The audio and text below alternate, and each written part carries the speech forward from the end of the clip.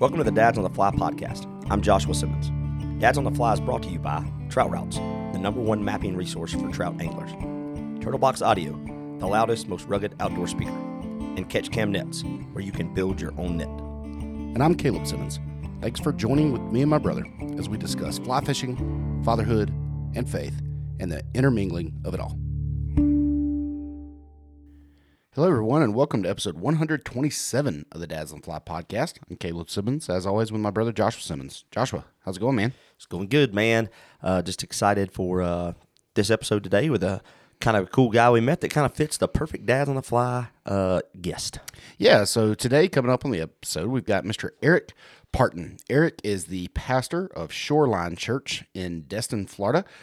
He's also a licensed captain and does a lot of inshore fly fishing. He's a husband, he's a father, he's even a grandfather, and he's a lifelong waterman, been huge into sailing, surfing, and now he's definitely into fly fishing. So this is a great conversation with Eric. We have a lot of fun in this episode talking a lot about just adventure and how important it is. We talk a little bit about ministry in it as well. And just such a great conversation with Eric as he shares some fun and funny stories of some past ministry experiences. And we just hope that above all else today, that this conversation just encourages you as you seek to think about the ways that you bring up your kids, or also think about some time on the water, because one of our favorite things to talk about, Joshua, is always fly fishing. And Eric's got some really cool experiences down there in the Destin area and all up Florida, chasing a fish that seems to continue to elude us, the mighty elusive redfish on the fly. Yeah, man, this is a great episode. I really want to thank Eric for joining us. We kind of met just on a whim through an Instagram conversation. Somehow our Instagram paths crossed and found out that he was a pastor and a father and a fly fisherman, and so it worked out great for us. Just want to say a quick thank you to everybody. Last week's episode was really kind of cool. More of a, I told somebody, like, therapy session for me, kind of. You ask all the questions, and I just kind of did some answering. And a lot of people really resonated that don't usually listen to the show. A lot of people found it great to listen to about their own kind of walk with their kid and coaching their kid or hanging out with their kid or youth sports in general. So it was a cool conversation. I really just want to thank everybody. I got a lot of feedback from just some folks that don't usually listen to the show, and they gave a lot of great feedback, and just want to thank them for being honest and also, just that conversation. Yeah, man, it was definitely a good one, and I encourage anybody who maybe missed it, or if you're brand new to the show, go back and check it out. Go check out any of the past episodes. We've had a lot of great guests on, and Joshua and I also just have a lot of great conversations as well, as we continue to do what we've always wanted to do in this podcast, and that's share with you the conversations that we used to have to and from the river. And so, yeah, appreciate last week and appreciate your transparency as we talked a little bit about coaching our own kids in last week's episode. So, yeah, if you missed it, go back and check it out.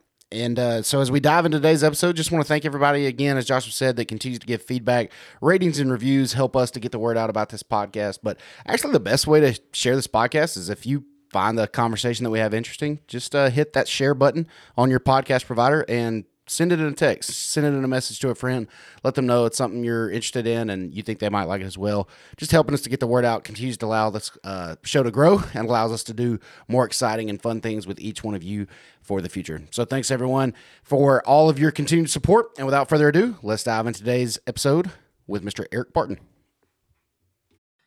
Well, so welcome into the Dads on the Fly show today, Mr. Eric Partin. Eric Partin coming to us, our first ever guest, coming to us from a tent, Caleb. Yep. Coming to us live from a tent. Mr. Eric, we appreciate you joining us, man. No, my pleasure, man. I'm just glad to be on here and honored, and it's gonna be fun. I've done a lot of podcasts, but they're always, church podcasts, religious podcasts. This is a religious fishing podcast, first ever. There you go. There you go. Well, we're happy to be your first ever first job work podcast, and there you go. Your new job podcast. There you go. Yeah, and I've been listening to your shows to kind of get your vibe, and I really like them.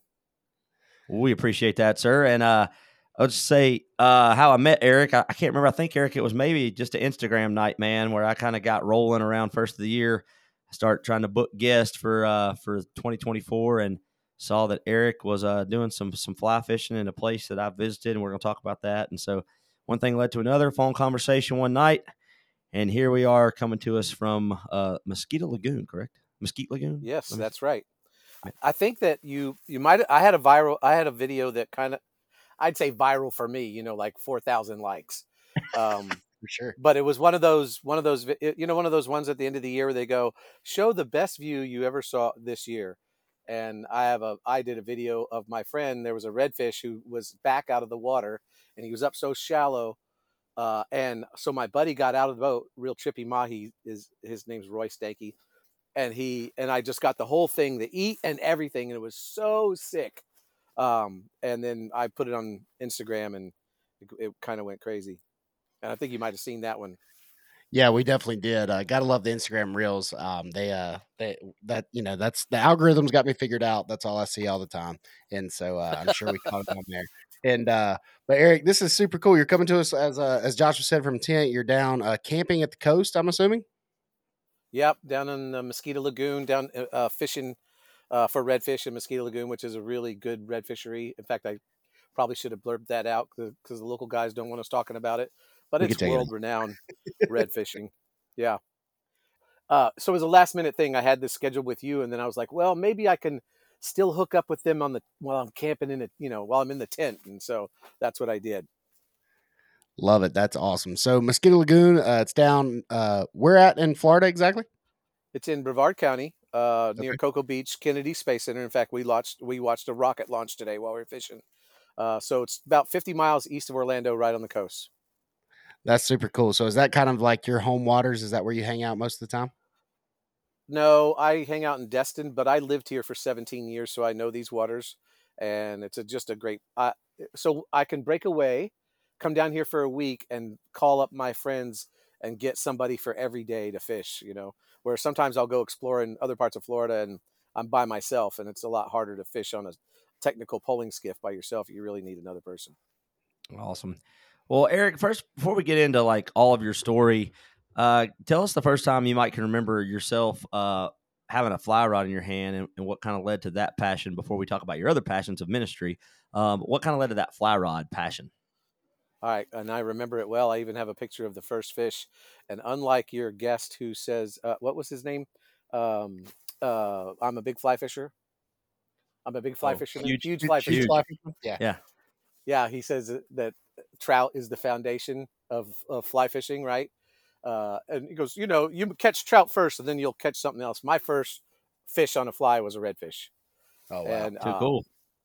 so I grew up around the water doing everything. I didn't fly fish, but I did everything from just different phases of it: sailing, surfing, fishing, even slalom skiing, just all around the water. So about in 2011, I was bringing a sailboat back from St. Thomas, and we stopped in Puerto Rico, and there was a skiff for sale. It looked like a panga with a poling platform on it, $4,000. So I bought it, and we towed it back. And on the way back, we stopped in the Jamentos in the Bahamas and went bone fishing. I didn't know how to fly fish, and I wasn't fly fishing. We were spin fishing, but I didn't catch anything. So I get back to Florida, and I start looking at YouTube videos. Of course, that's how you learn everything, right? And I started looking at YouTube videos of just skinny water fishing, guys, because I'd fished deep sea fishing. In fact, I'd had an offshore boat for a while, but I had never really focused on inshore fishing. When I was a kid, we'd catch trout all the time under the lights and, trout fish and stuff like that. So anyway, I started watching these guys fishing skinny water. Well, of course, fly fishing videos came up. So guys like Eric Estrada, Skinny Water Culture, all the Florida guys. So I wanted to try that. So I was going to the Bahamas on a trip, and my pastor gave me a fly rod, 10-weight fly rod, because he wasn't using it. He was a big fisherman. And so I went to the Bahamas. I didn't catch anything. But finally, on Memorial Weekend, what year was that? I don't know. I remember I was in this kind of a saltwater, freshwater lake. I've caught bass and redfish in it. I'm in that skiff that I got from Puerto Rico, and I can see a redfish tailing down by these reeds. I don't even have a push pole yet. I'm just starting. And so I see this redfish tailing, so I let the wind blow me down so I could be quiet, and I drop an anchor. And the second cast, I pulled it in. It was a 26-inch redfish, first fish I ever got on fly. Then I never got another fish for 6 months. I was coming down to Mosquito Lagoon. Yeah, it's the truth. Coming down to Mosquito Lagoon, I was going to fish with this really good guide. His name is Willie Lee. Guides down here. If you're going to get a guide, he's really good. And so before I fished with him, there's this guy named Captain Chris Myers out of Orlando who fishes Mosquito Lagoon. He does lessons, and he has YouTube videos. I send people to his videos all the time.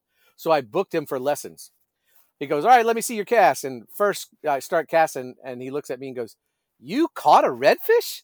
I'm like, I know, it was just luck. That's when I started the blind squirrel fishing club. Yeah, because even a blind squirrel gets a fish every now and then, right? So Oh yeah, that man. was my first fish, and I was hooked. In fact, so I've listened to a lot of y'all's podcasts, and I heard about your pastor. He was on here, right? Yeah. And his story about his wife being pregnant, I've already told that story a dozen times. That thing is Yeah, hilarious. it's crazy, right? But so I have a feeling that he goes to Refuge Foundation to the Bighorn River. That's where he went because Sure he talked does. about Yeah. fly fishing. And yeah, my wife's actually out there right now. She just caught Oh, today a super cool. 19-inch rainbow and 2 browns. But I got invited to that too. I think it was 2014 or so. Yeah, about 10 years ago. Maybe it was 2013. And I never wanted to fly fish in the mountains because I'm always like, those fish, they're like bait, right? We're catching redfish that are, Yes, 30 that's what inches. we Why always would, hear from our Florida relatives when we show pictures on Facebook. They're like, "What do you use that for?" But exactly. yeah. So I got invited there and it was like, hey, everything's paid. Just got to pay your airfare. I was like, okay. So I went out there and I loved it. And so now I fly fish anything. I've got everything from a 2 weight up to a 12 weight. I've fished Australia. I've fished all around this country. I mean, Bahamas, just Bali. If I can bring a fly rod, I'm going to do it. I just love it. So that's That's my super story. cool. I love that, man, and love that your first ever fish on the fly was a 26 inch redfish, and here we are. We've been fishing 11 years now, and we've still yet to catch a redfish on the fly, Joshua. And We haven't so tried that much. Don't I make it mean, sound like we've I've been done doing it. it for We've 11 done it years. several times. Not for 11 years. The guy goes out one of the first times and just makes it happen. And so Just yeah, live in Florida. Yeah, but now it doesn't always happen. And like I yeah, said, I didn't understood. catch anything for 6 months after that. Yeah, But I do yeah, love putting people on redfish. I do love putting people on redfish for their first time, especially on fly. I've traded a lot of guides out in Montana, like do trades with them. Come to yeah. Florida, I'll push you around, and they paddle me around out in Montana. Yeah, so I've done a lot of that. I can do it That's for really you. cool. Yeah, I was going to say it sounds like it might be a trip that needs to happen. We You can't can come paddle. to the We mountains. can't paddle him around Montana. We can Not paddle him Montana. We could paddle him around Western North Carolina, and we could go see some of the cool rivers here, and he could go catch some bait, which is what he would probably enjoy Yeah, doing, catching catch some some pretty bait, some pretty bait. pretty Appalachian Brook trout up here, and doing that. That's a good time. That's what we love doing. But so you got a fly rod in your hand. You fell in love with it, as you said. You said you were always around the water. Was that Yep. like growing up that way? Was that way for you? Yeah, growing up, I had my first boat at 10 years old. Just did everything around the water. Adventure's always been part of my. It's one of my values, adventure. I've always loved adventure. So camping, I camped 30 days last year. So yeah, just grew up around the water. So anything around the water, I love doing. And I think one of you guys talked about this where you get into something and maybe it was one of your guests. You just get into it. That's the way Yeah. I am. In fact, that's when I became a Christian. That's what happened. Is I just totally like read nothing but the Bible for 2 years and ended up in ministry. I was totally unexpected. Same thing with everything I've ever gotten into. It's once I get into it, I'm into it full blown. Well, tell us a little bit about that, Eric. You said you you just said it was kind of a shock to you, kind of getting involved in ministry. You came to know Christ at some point in your life, and like you Well, said, it's just full were you full fly tunnel fishing vision. before you were in ministry, or were you in ministry No, before? no, no. I've only been fly fishing since I picked up that boat in 2011 in Okay. St. Thomas, or where did we pick it? Puerto Rico. Yeah. So Yeah, I've only been doing that for fly fishing since then. I've been in ministry since 1987. Yeah, gotcha. I'm that old. Yeah, I won't tell you how old we were in 1987. No need to Yeah, ask. So what was that? yeah. What was that like for you, Eric? Tell us a little bit about that if you're comfortable with it. The ministry part. Yeah, Yeah, absolutely. So, you know, let's see, how should I begin this story? Didn't grow up in church at all. I was a pretty wild person, pretty wild kid. Ran away when I was 15, not because I was in trouble or didn't have a good family life. I just wanted to go on an adventure with me and my buddy, and we rode motorcycles all the way up to upstate New York.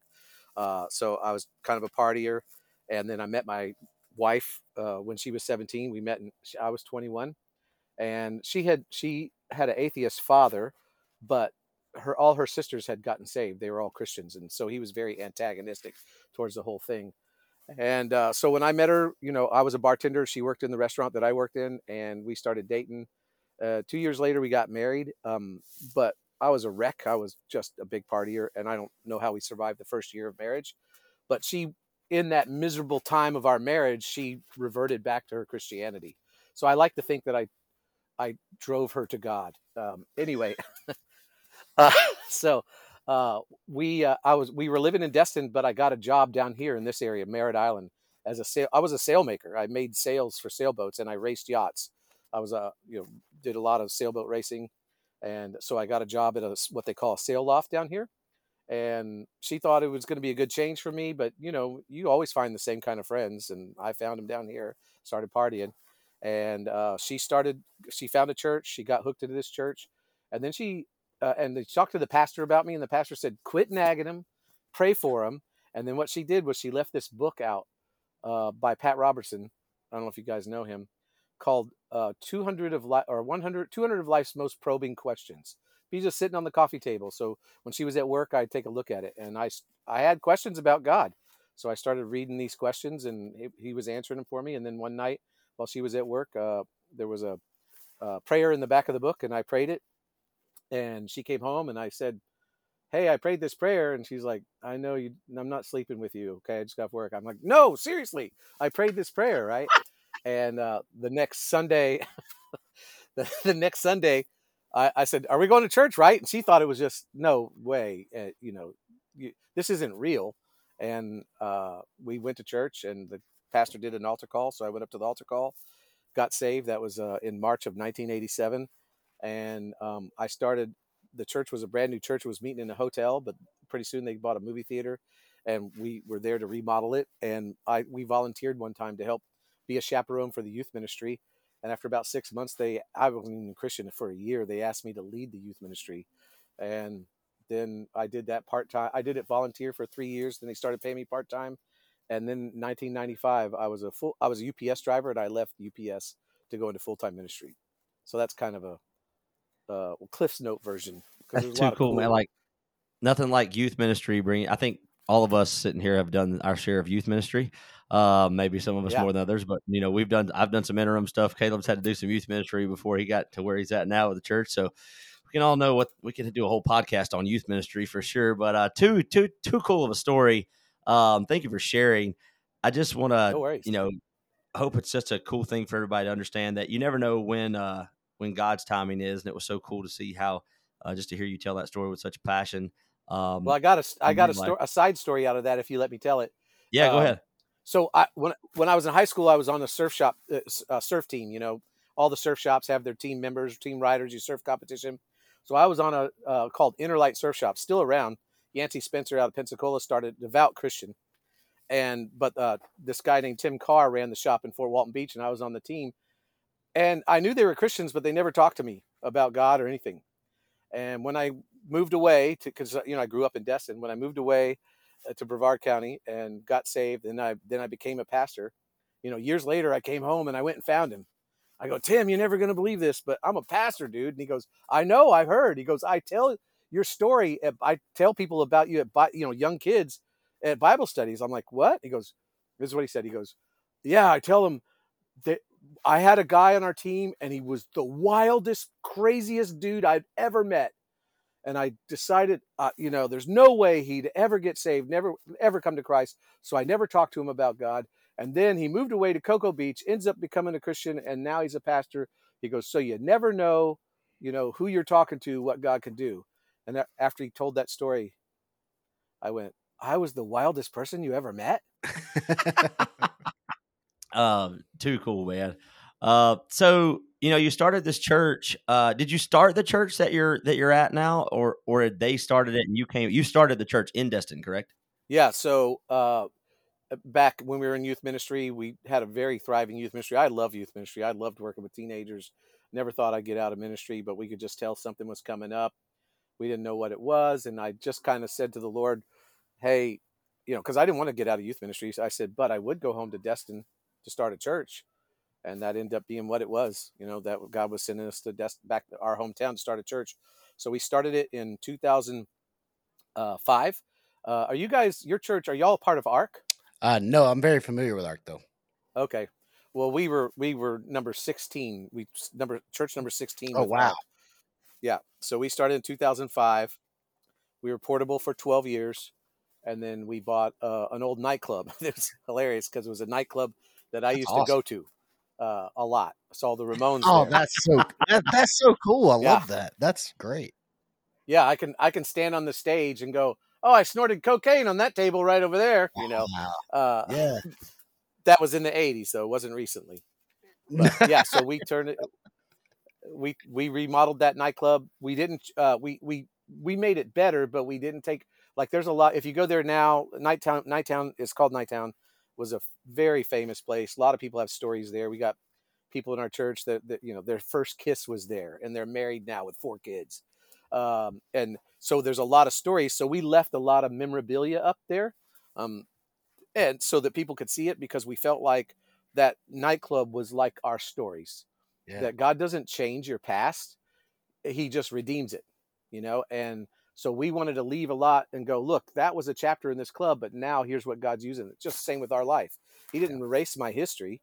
He used parts of my history to actually create my future. So That's And cool. I now I love just that. want to come not Yeah, only I to want go to red come fishing, I want to destined. come to church too, just to hang out in the nightclub. Church and let's And nightclub. go make to it a church. party. Yeah, and Yeah. I've been to Destin a couple times, so Me now too. I've got a reason to go back. So let's transition just a minute here, Eric, to you got that skiff. You're in ministry. You get this skiff on the way home, and you come back. And at that point, you're in Destin, correct? With the Yes. skiff, Yeah. and you Yep. start just exploring water. What was that like for you? Exploring water in kind of the Destin area. Yeah. That was definitely it was a stiff learning curve because I actually yeah, because Destin isn't known for its flats because you don't really need a flats boat in Destin. It is nice or in that area because most of our flats have drop offs. So if you were in a bay boat with a half tower, you know what I'm talking about? It's got the little tower on it. You got a trolling motor. You can troll down the flats on the edge, not get right up on them, but you can sight fish the fish if you can cast pretty far. So you don't really need them. But I love fishing skinny water. Like down here in Mosquito Lagoon, it can be so shallow for miles that you have to finally find a pothole that you can try to jump up on a plane on. So I like fishing there, the Everglades, Louisiana, where it's all skinny. So a skiff is very important. But yeah, it was a big learning curve. And I made friends with other guys who did it. And at the time, this is, we're talking what, 12 years ago, there wasn't a lot of skiffs and there wasn't a lot of guys saltwater fly fishing there. So, but now we got a big following there. We got a group of guys. My church hosts the fly fishing film tour every year.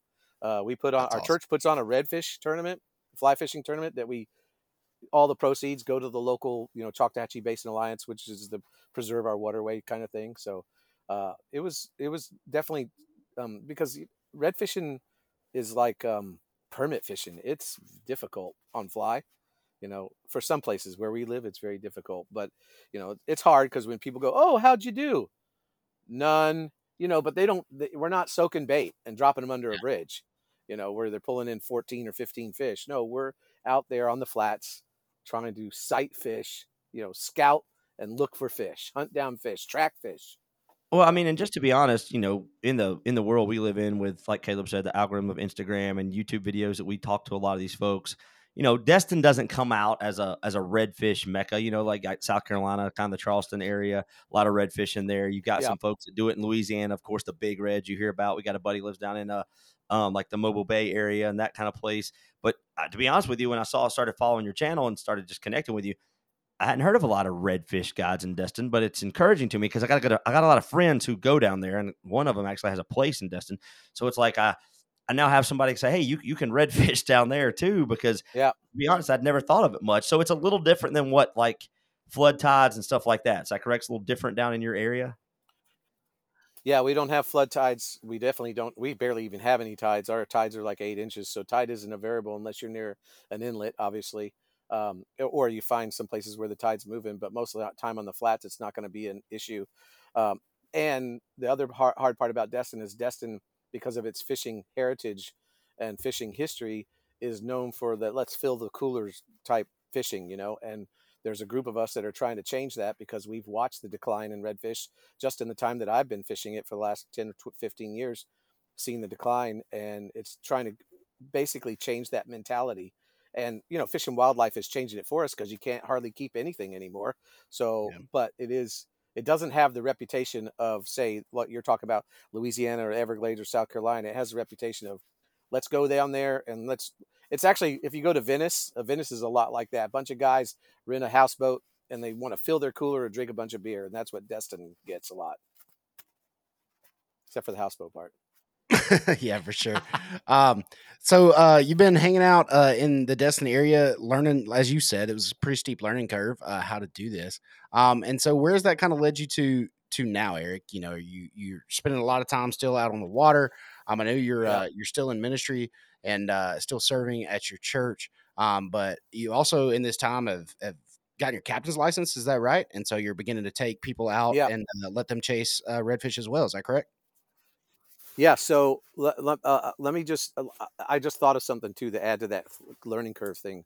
So when I picked up red fishing, I was also had spin rods. And so a lot of times we would bring, have the spin rods on the boat. Oh yeah. And if it was too windy or whatever, I would do a lot of spin rod fishing. And then in 2019, we had to sell our house and couldn't find one right away. So I end up in my buddy's guest house. His name's Roy Stanky. He is a guide you want to get on the Gulf Coast. He is one of the best fly fishermen I know. He's a second generation captain. Great kid. I say kid. He graduated with my daughter. My daughter's always like, Dad, why is one of your best friends my age? I'm like, your dad's a legend. You just don't know it, right? Because your kids are the last ones to know you're a legend. Yeah, that's right. They, when they're young, they know it, but then about their teenage years, they lose it. They're like, he's not a legend anymore. Anyway, so I was fishing a lot with Royce, and Royce just refused to bring spin rods on the boat. So, and then I had another friend named Colin, same thing. So I didn't become good at fly fishing until I put the spin rods away and never. Now I still bring one on the boat and keep it in case we can double up or I see something. But it was 2019 when I put the spin rods away and only fly fished, no matter what the conditions were. That's what improved my fly fishing. Yeah, I mean, at So, that point, you have okay, no so option. Like you have to yeah, just really hone in on a skill, right? You honed it. You said, "Hey, 2019, I'm honing on this skill. I'm going to make myself better at this." yes. So, because previously, if I couldn't get them on the fly, I'd pick up a spin rod. When you don't bring the spin rods, you don't have the option, so you're just going to get better at it, and that's what got me better. So, because I've been to answer your question on the guiding and the captain's license, everyone in my family except one has their captain's license. So we grew up with a sailboat when we lived down here on the East Coast. My kids grew up going. We grew up going to the Bahamas for vacation because Oh, we had cool. a 32-foot sailboat. It wasn't fancy. When you talk about sailboats, people think, oh, this was a boat that was actually a third generation. It was my father-in-law gave it to us, and then we've passed it to my son. But all my kids grew up. We would go sail in the Bahamas. We'd head over there for 3 weeks for vacation. We would spearfish, we'd fish, drop rigs, catch snapper and groupers, get conch, sail, surf, go to a surf spot. And so we did that all the time. And hold on, I forgot what was I talking about? You're just talking Sorry. about getting your no, you're good. Talking about getting your captain's license Oh, and with yeah, your yeah, yeah, yeah. So yeah. yeah, so I've been around the water. That boat has been passed on to my son. Now he runs charters out of it. So That's he's cool. got his 100-ton license. My wife has her captain's license. I've got my captain's license. My other son has his captain's license. So water's always been a part of it. Ministry is the main thing that I do. But I before I even had my captain's license, I know how to do everything on the water. I mean, I grew up doing it. So I would take people, like I said, I would trade trips for guys in Montana. There was one guy in Montana. He'd never been to Florida, never fished saltwater, never seen the ocean. So he flew down. I met him in Orlando. We fished this area. I put him on an inshore slam. He got his first redfish, snook, and tarpon in the Oh first wow. day. We got an inshore slam. Yeah. So that's always been, part of me. But as you said, I am transitioning the church. We started the church 20 years ago. So a year from February 2025, I will be handing the church over to this gentleman, young guy named Graham. He's like a son to me. He grew up in the ministry. Phenomenal speaker, great storyteller. Everybody loves him. So we've been in a transition for the last 5 or 6 years. Actually, 5 years. The transition will be total 6 years. I'm not leaving. He's just going to become the lead pastor. I'm going to be still the founding pastor, senior pastor type thing. So in that, I've been doing a lot more coaching. And what I do with my coaching is I do a lot of adventure trips. Used adventure trips even when I was a youth pastor, hiking in the mountains. You guys are near Maggie Valley, right? Yeah. 10 minutes up the road. I lost 6 leaders in the Smoky Mountain National Park in January one time. We were staying in the Smoky Shadows Lodge in Maggie Valley. Yeah. Yeah, it was a whole ordeal. Park rangers came out. They had to search for him. And I thought I was going to lose my job. Oh, Turns gosh. out they took the wrong turn on a trail and got a ride back to the lodge. And we're out there looking for him in the dark, Oh, man. But Did you I've always used. did you catch any bait while you were doing all that exploring? Were you fly fishing any in the park? Hey, youth ministry's tough, man. They expect 100% return, right? You leave For with 100 sure. students, they want 100 back. Any Yep. other job, if you have a 99% return, You're you've doing got a great. bonus. Yeah, But exactly. no, lose one student and you lose your job. I'm a middle Anyway, school I'm a middle school assistant principal, so it's very well the same. We do have to put 100% on the bus every day. That is kind of important. yeah. So what we've been doing in the last 5 years, we have a foundation now called the Blue Sky Foundation.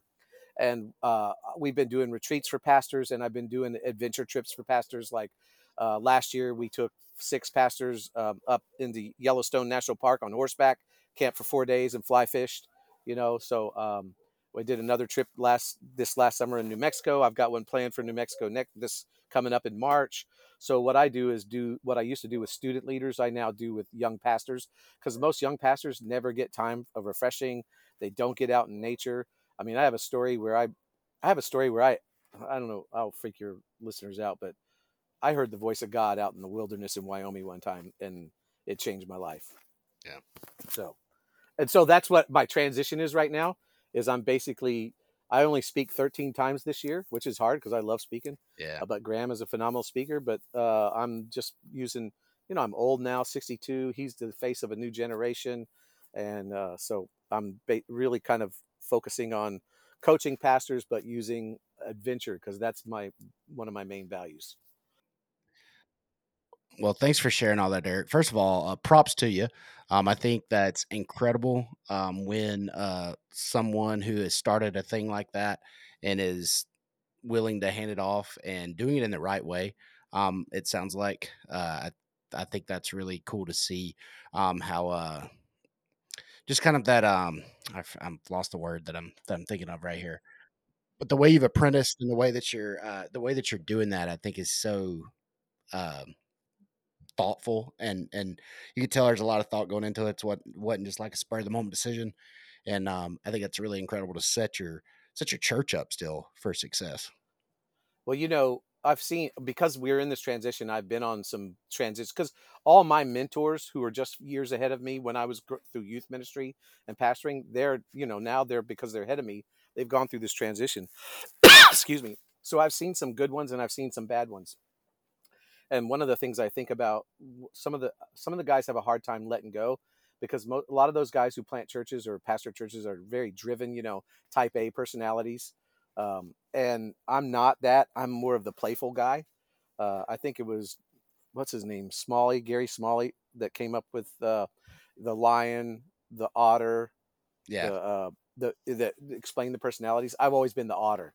So yeah, so when it comes to me going, so wait a minute, let me get this straight. I can basically not do ministry and just go play and you still pay me. I'm in, so, so I don't have a hard time letting go because I'm thinking, yeah, I'm going to go camping and I'm going to go fishing. Right. But I also think about it in terms of the kingdom.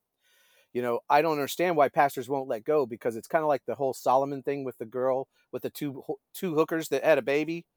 And he said, let's cut it in half. And the real mom says, no, give it to her. Right. Remember, that story with oh yeah, Solomon? If a pastor really loves his church and plants his church, it's the best thing for him to actually hand it off to the next generation. And because I think about David and Saul, Saul was jealous of David so much that it cost him his life. But if he'd actually honored his word and given his daughter like he was supposed to, and Saul could have sat back as the elder statesman and grandfather and enjoyed his grandkids while David ran the kingdom. Hmm. But because of his own insecurity, he was too jealous of the next generation, and he never saw that. And that would have been God's best for him. And I Yeah. don't want to be a Saul. That's a lot of good wisdom right there. And I think it's cool too, Eric, that you like you just said, you get to now do these incredible adventure trips. It's not like you're stepping back and saying, okay, now I'm just gonna go, hang out and fish a little Play bit on my own golf. every now and then and play. Thank goodness you're not doing that. That's just a waste of time and money. But I'm just teasing for our friends Yes. that play golf. We're just teasing. But you're seeing this now as like, hey, this is another opportunity. Like this is another chance for me to go make a difference in the lives of some people. And you're going to use this incredible thing that we love, this adventure, fly fishing, as a means of doing that. And I think that's really great. Yeah, it's fun.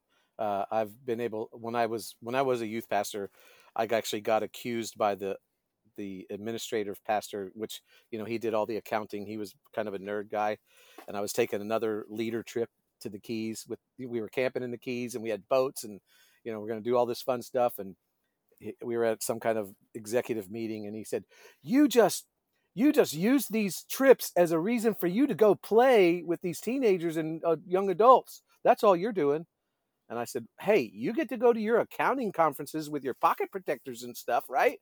So anyway, uh, so I've always just kind of used adventure because I'll tell you what, you get lost on a hike, or we were sailing a boat across the Gulf of Mexico. I had 6 teenagers on it, and we got into a storm, and those life becomes, they get purpose in those kind of moments. They realize what's important. Well, I was just about to ask you that. So, why do you think you're so drawn to these like adventure type trips, whether it's fly fishing, whether it's sailing, whether it's horseback riding and camping? Why do you think these things are such good means of teaching some of these really important principles? Boy, that's such a layered question, man. And I'm very opinionated on it. I really believe our culture has lost its imagination. They have to have someone plan vacations for them.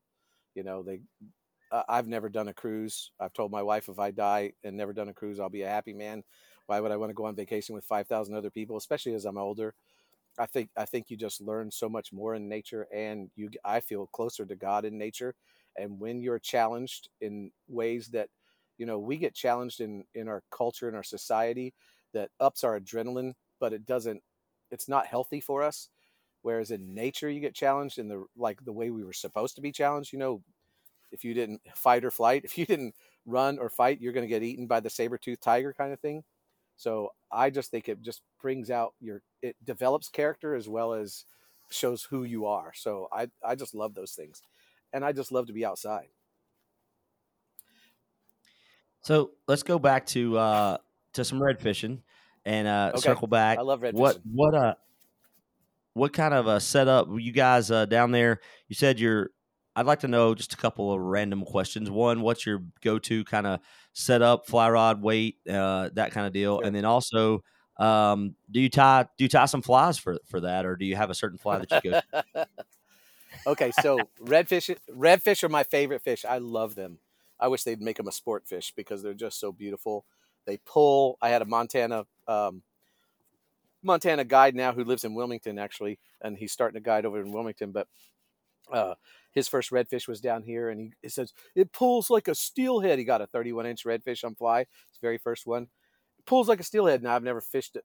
I've never caught a steelhead, so I don't know what they pull like. But the pull on a redfish is just like no other. The tug is the drug, right? So I love redfish. Where we live, the water's super clear.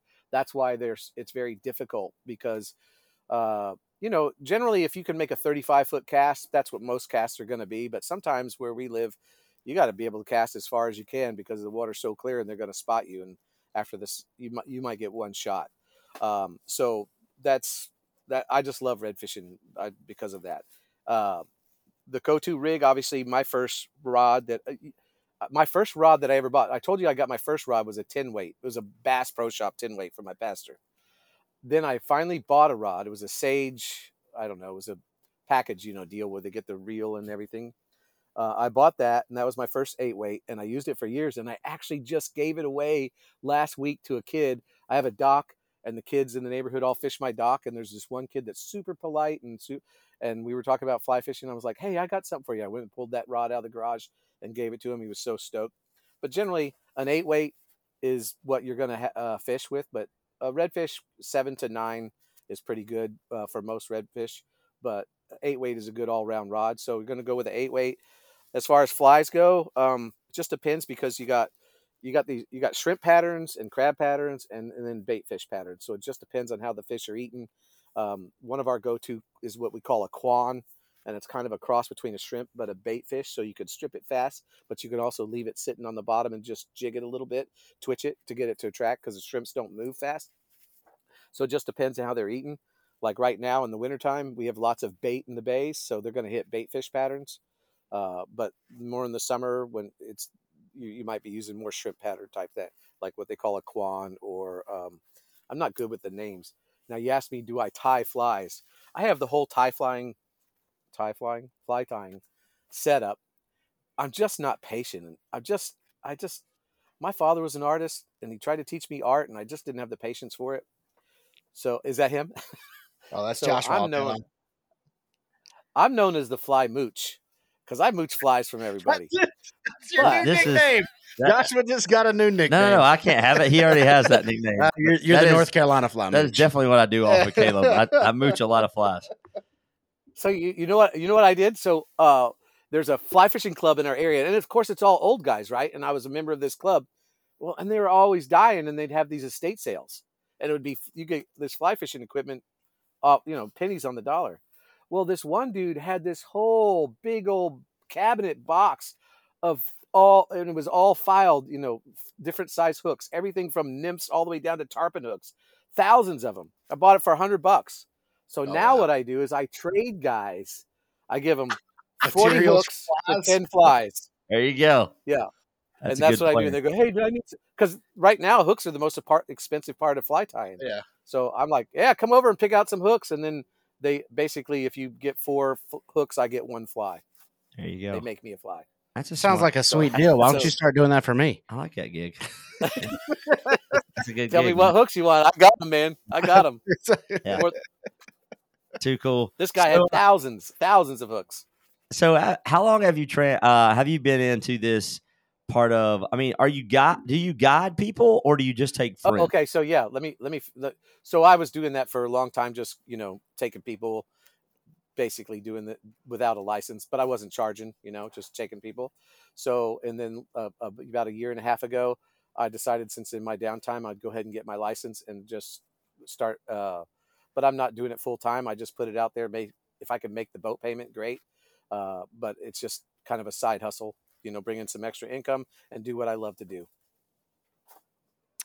That's really cool. Well, Eric, this has been so cool learning about red fishing, your life and ministry, kind of the purpose and all of the outdoors, and why it's so meaningful. One of the reasons we wanted to have you on our show as well, Eric, is because you're also a dad of, I think you said 4. Is that right?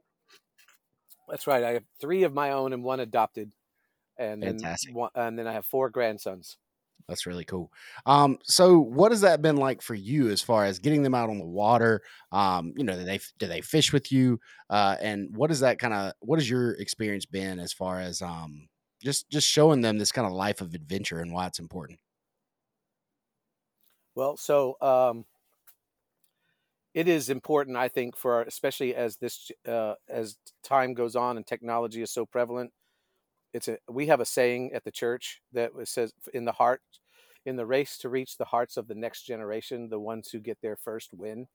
Mm. And you can see in culture, they're trying to get to our kids younger and younger. What they're trying to teach them in elementary school wasn't even taught in high school when about gender and all that stuff. So as a church, we have a task to reach as many young people as fast as possible. Let's take that to the outdoors. It's also children growing up today. The odds are stacked against them that they're going to be an outdoor person, because it's just not going to be natural unless they have parents that do the outdoors with them. And if you take that saying about getting to their hearts earlier and earlier, you're going to have to start earlier and earlier. And that doesn't mean you force them to fish. It just means that you spend time in the outdoors with them. And that's what I did with my kids all the time when they were young. Like I said, we took sailing trips. When my son's my son was in middle school, I can't tell you how many spring break surf trips I took with him and his friends. We'd take 2 or 3 friends, and we'd take the tent and we'd go up the east coast of Florida for a week. They're 14 years old, and we'd surf all the spots, just doing that outdoor stuff. And now all my kids are still outdoors. Some of them, their jobs are outdoors. My daughter is surfing in Southern California right now, and she just came back from Bali, and she has a house in Bali. She's getting a house built there. So my daughter was actually a professional surfer for a while, and she ran the Asian Pro Surfing Tour. She was the manager for that. So being in outdoors has just been super important for me, and so I transferred it over to my children, and it's amazing to see in their lives. Um, I think it's important because I think it's when I grew up, you had to play outside. There was nothing else to do. But now, I think, like I said, to grow outdoor kids, you're going to have to really be intentional, because it's not going to happen naturally, because they're going to be drawn indoors with video games and everything that we have going on in culture today. Does that make sense? Yeah, totally. And I think you kind of hit on some stuff that I think is really important. I think a lot of times that we have I think a lot of times we have good intentions when it comes to getting our kids outside. And I think, the science shows how important it is for kids to spend time like almost unsupervised outside, and Yeah. not like telling them and planning stuff to do for them, but just like, I remember when we were kids, it's like mom and dad were just like, all right, boys, get outside. Like, what are we supposed to do? I don't know. Go find something to do. Get outside. Go make it up. And I think there's something that's so important to that is, you learn problem solving, you learn all these different things and stuff from being out there and doing these types of things. And I think the thing that we have to remember as parents, and this is something that I know I'm trying, and Sally and I talk about a lot, is it's one thing to like say it, but it's something else like to actually kind of do it and live it and be a part of it with your kids. Like, it's another thing. It's one thing for us to be like, all right, boys, it's important for you to be outside, so let's go outside and play. But if we take them outside and the whole time we're sitting on our phone while we're out there with them and they're watching us, like, our behavior matters. Like, what we're doing in those moments really, really does matter. And I think that's something that is really important for all of us to kind of remember as we're trying to be intentional with our kids and letting them learn the things that adventure in the outdoors teaches them. Yeah. You've heard that saying that says it's easier to let a horse run than to pull it back. What I'm saying is, you start out. I grew up with horses, and if you get them on a full run when they're trying to head back to the barn, it's harder to slow them down. Whereas if you keep a tight rein, you can let it go if you want. I think it's the same principle with kids, is that as they're earlier, if you don't get them out there, it's going to be harder to introduce them to them later on, because they're going to be set in what they like and Yeah, what they don't like. But when that's all they know as a young kid, that's, they appreciate it, and they gravitate towards it. for sure. Yeah, awesome. So, Uh, do you have any good stories, maybe just of you've sailed? I don't just sailing along with children seems like an adventure in itself. I can just imagine like just putting my kids on a boat sailing, trying To to the even Bahamas. well, trying to even sail with my children are still like, well, they're 12 and 9 now. But you said you did it when they were, I guess, all ages. I mean, I can just that had yeah, to be pretty Four adventurous. 14. I four think the kids on a youngest boat would. sounds crazy. Yeah. So, you guys, you guys hunt? A little bit. So where I live, there's a lot of hunters, and hunters like to not, what's the word I'm looking for? Just talk about the fact that they're they can sustain themselves out in the country, right? In the woods. If I was trapped, if the government collapsed, I could feed myself, right? That they can get along, right? So the sailing and being on the water is the same principle. We love to be able to know the fact that I can take a boat from St. Thomas and bring it all the way back to Destin, and not just a power boat, but a sailboat, because sailing's becoming the lost art as well. It's just a sport that's on the decline. It's seen as a rich person sport. Well, it is. Many people can't afford a boat, and so most people don't even know how to sail. So much less if you, hey, get a boat from here to there and under sail power. So that's one of the things that I like about it, and I think that you can teach that to your kids, that they can learn a skill that can not only help them in life, but also transfer to other areas in life. So I think it's important. And like I said, I've watched our kids grow up with it. But I remember when we were doing our vacations, because it was not a fancy sailboat. There was no air conditioning. We cooked on a camp stove. We had lights. You opened the windows. Sometimes we slept on the decks if it was cool outside, cooler than down below. But I just remember seeing my kids, playing backgammon and checkers, not watching movies or reading books, because that's all there was to do. But they knew that the next morning we were going to surf a surf break that was going to be incredible, and we were going to be the only ones there because we sailed to there. So I don't know. I just think it's something. I sound like an old dude. I sound like a grandfather. In my day, we lived out in the woods. Have you ever done But any? it's so good for kids. Yeah. Have you ever done any of the sailing where you, I don't know, I don't know, I guess you anchor the sailboat and then take the little boat and find some flats or anything like that, or Well, not that's when we bought that skiff. That's what we did when we bought that skiff in on Puerto the way back? Rico. On the way back, we stopped in Jamintos, it doesn't even have a it doesn't even have a government station. There's such a small chain of islands, and we went bone fishing, went and got lobster and conch. We weren't even supposed to be there because we were illegal. But yeah, that's my dream actually. Now is I want to, because we've been taking trips. Well, last year we went to the Bahamas twice on fishing trips, and I was just on the phone right before I talked to you guys trying to plan one for the 1st of April. But I want to do is take a little sailboat over there and bring a skiff with me this time, and go fish the flats. But yeah, Yeah, I'd love to do that. little Yeah, I dream about it. DIY with Eric, right? Yeah. Yeah, yeah. And you guys got to get over the Bahamas too. You've had some guests. You've had the guests from the Bahamas. What was that? Soulfly. Yeah, our buddy Kyle. Yeah. Yeah, I looked up that place looks pretty sick. I was like, man, you know what? If I had the money, I'd pay for you guys to go, and I'd go with you. But I don't have the money, so just forget it. Well, I appreciate that. That would be incredible. But I would have done it. I want you to know it was in my heart. I think a weekend, a little weekend in Destin with you sounds like a good Sounds time like to a us. good I think time. that'll Hey, be. let's do it, man. Yeah. I think that'll have to Let's happen. do it. And the red fishing is just not in the summer. The red fishing is horrible because it's too hot. The fish move off the flats and into the deep water. So anywhere between late September and May. For sure. We'll definitely have to keep that in mind. Eric, this has been awesome, man. Thank you so much for sharing your story. Joshua, anything else before we kind of wrap up this conversation? Well, we want to give everybody a chance to. I want to give you a chance to promote yourself for folks that are vacation down there, and maybe just want a good guy to spend the day on the water with. Eric Partin, what's the best way to find? Tell everybody your Instagram channel. I know you use that to connect with some people. Yeah. That's mainly what I use. I haven't got anything up yet. I have Fishy the Kid is my main site, but then I just have Fishy the Kid charters. So if you're going to book, you can go to either one will get you to me, but you can book a trip with me. And I don't have a website yet. It's because I'm not like trying to make a living from it. So it's like, great. Yeah, I'll take you. So it's DM me for rates and dates is what I say. There you go. And then if you're visiting Destin, and if you're visiting Destin, you want to go to church, which I always have mad props for people who go on vacation and go to church because I don't always do it. What about you guys? When you go on vacation, do you go to church? It depends. Depends on the situation. We have some pretty good.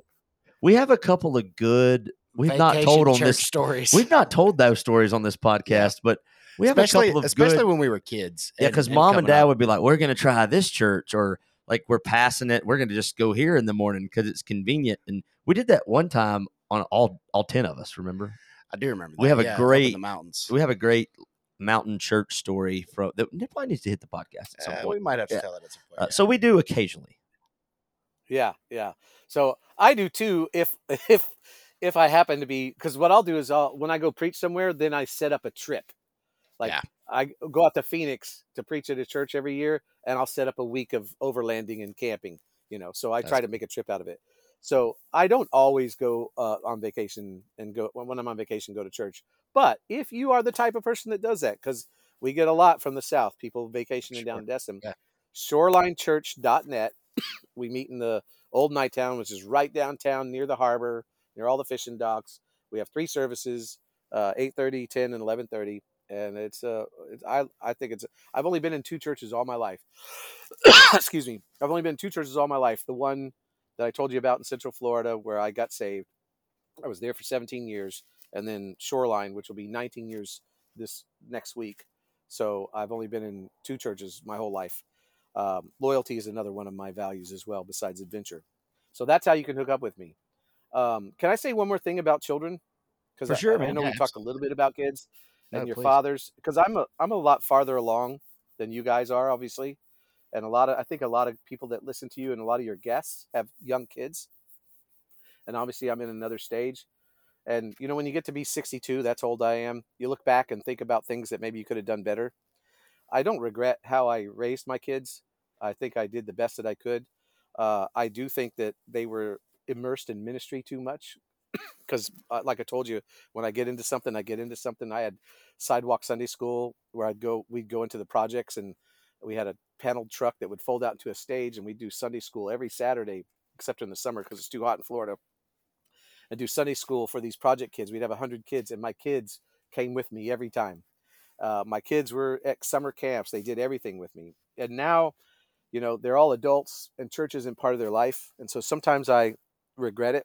I think, what did I do wrong? I look back, and one of the things that I am very proud of is that my kids want to be with me as adults, you know. And sometimes you can get really hard on yourself because you go, "What did I do? My kids don't go to church. They don't appreciate church. They're not, only one of them is still involved in church. The rest of them kind of do their own thing." And I think if you talk to them, they'd say they love God. Hey, I'm a Christian, but church isn't part of their life. But one thing I can say I think I did right, is that my kids want to be around me when they don't have to be around me. Mm. And I think that's a huge thing. And I think that's what you have to, when you're younger. I didn't have that mindset, of, but that's a goal, I think, is that your children love you even when they don't have to be with you. You know what I'm saying? And I don't know.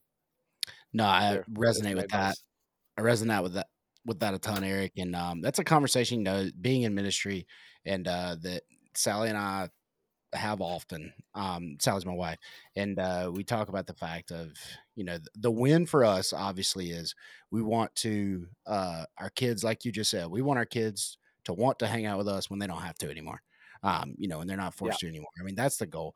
And that's kind of the aim that we have when it comes to parenting in general. But then too, in a ministry context, I think, Sally and I, we talk about that of, church is important to us, but it's not everything.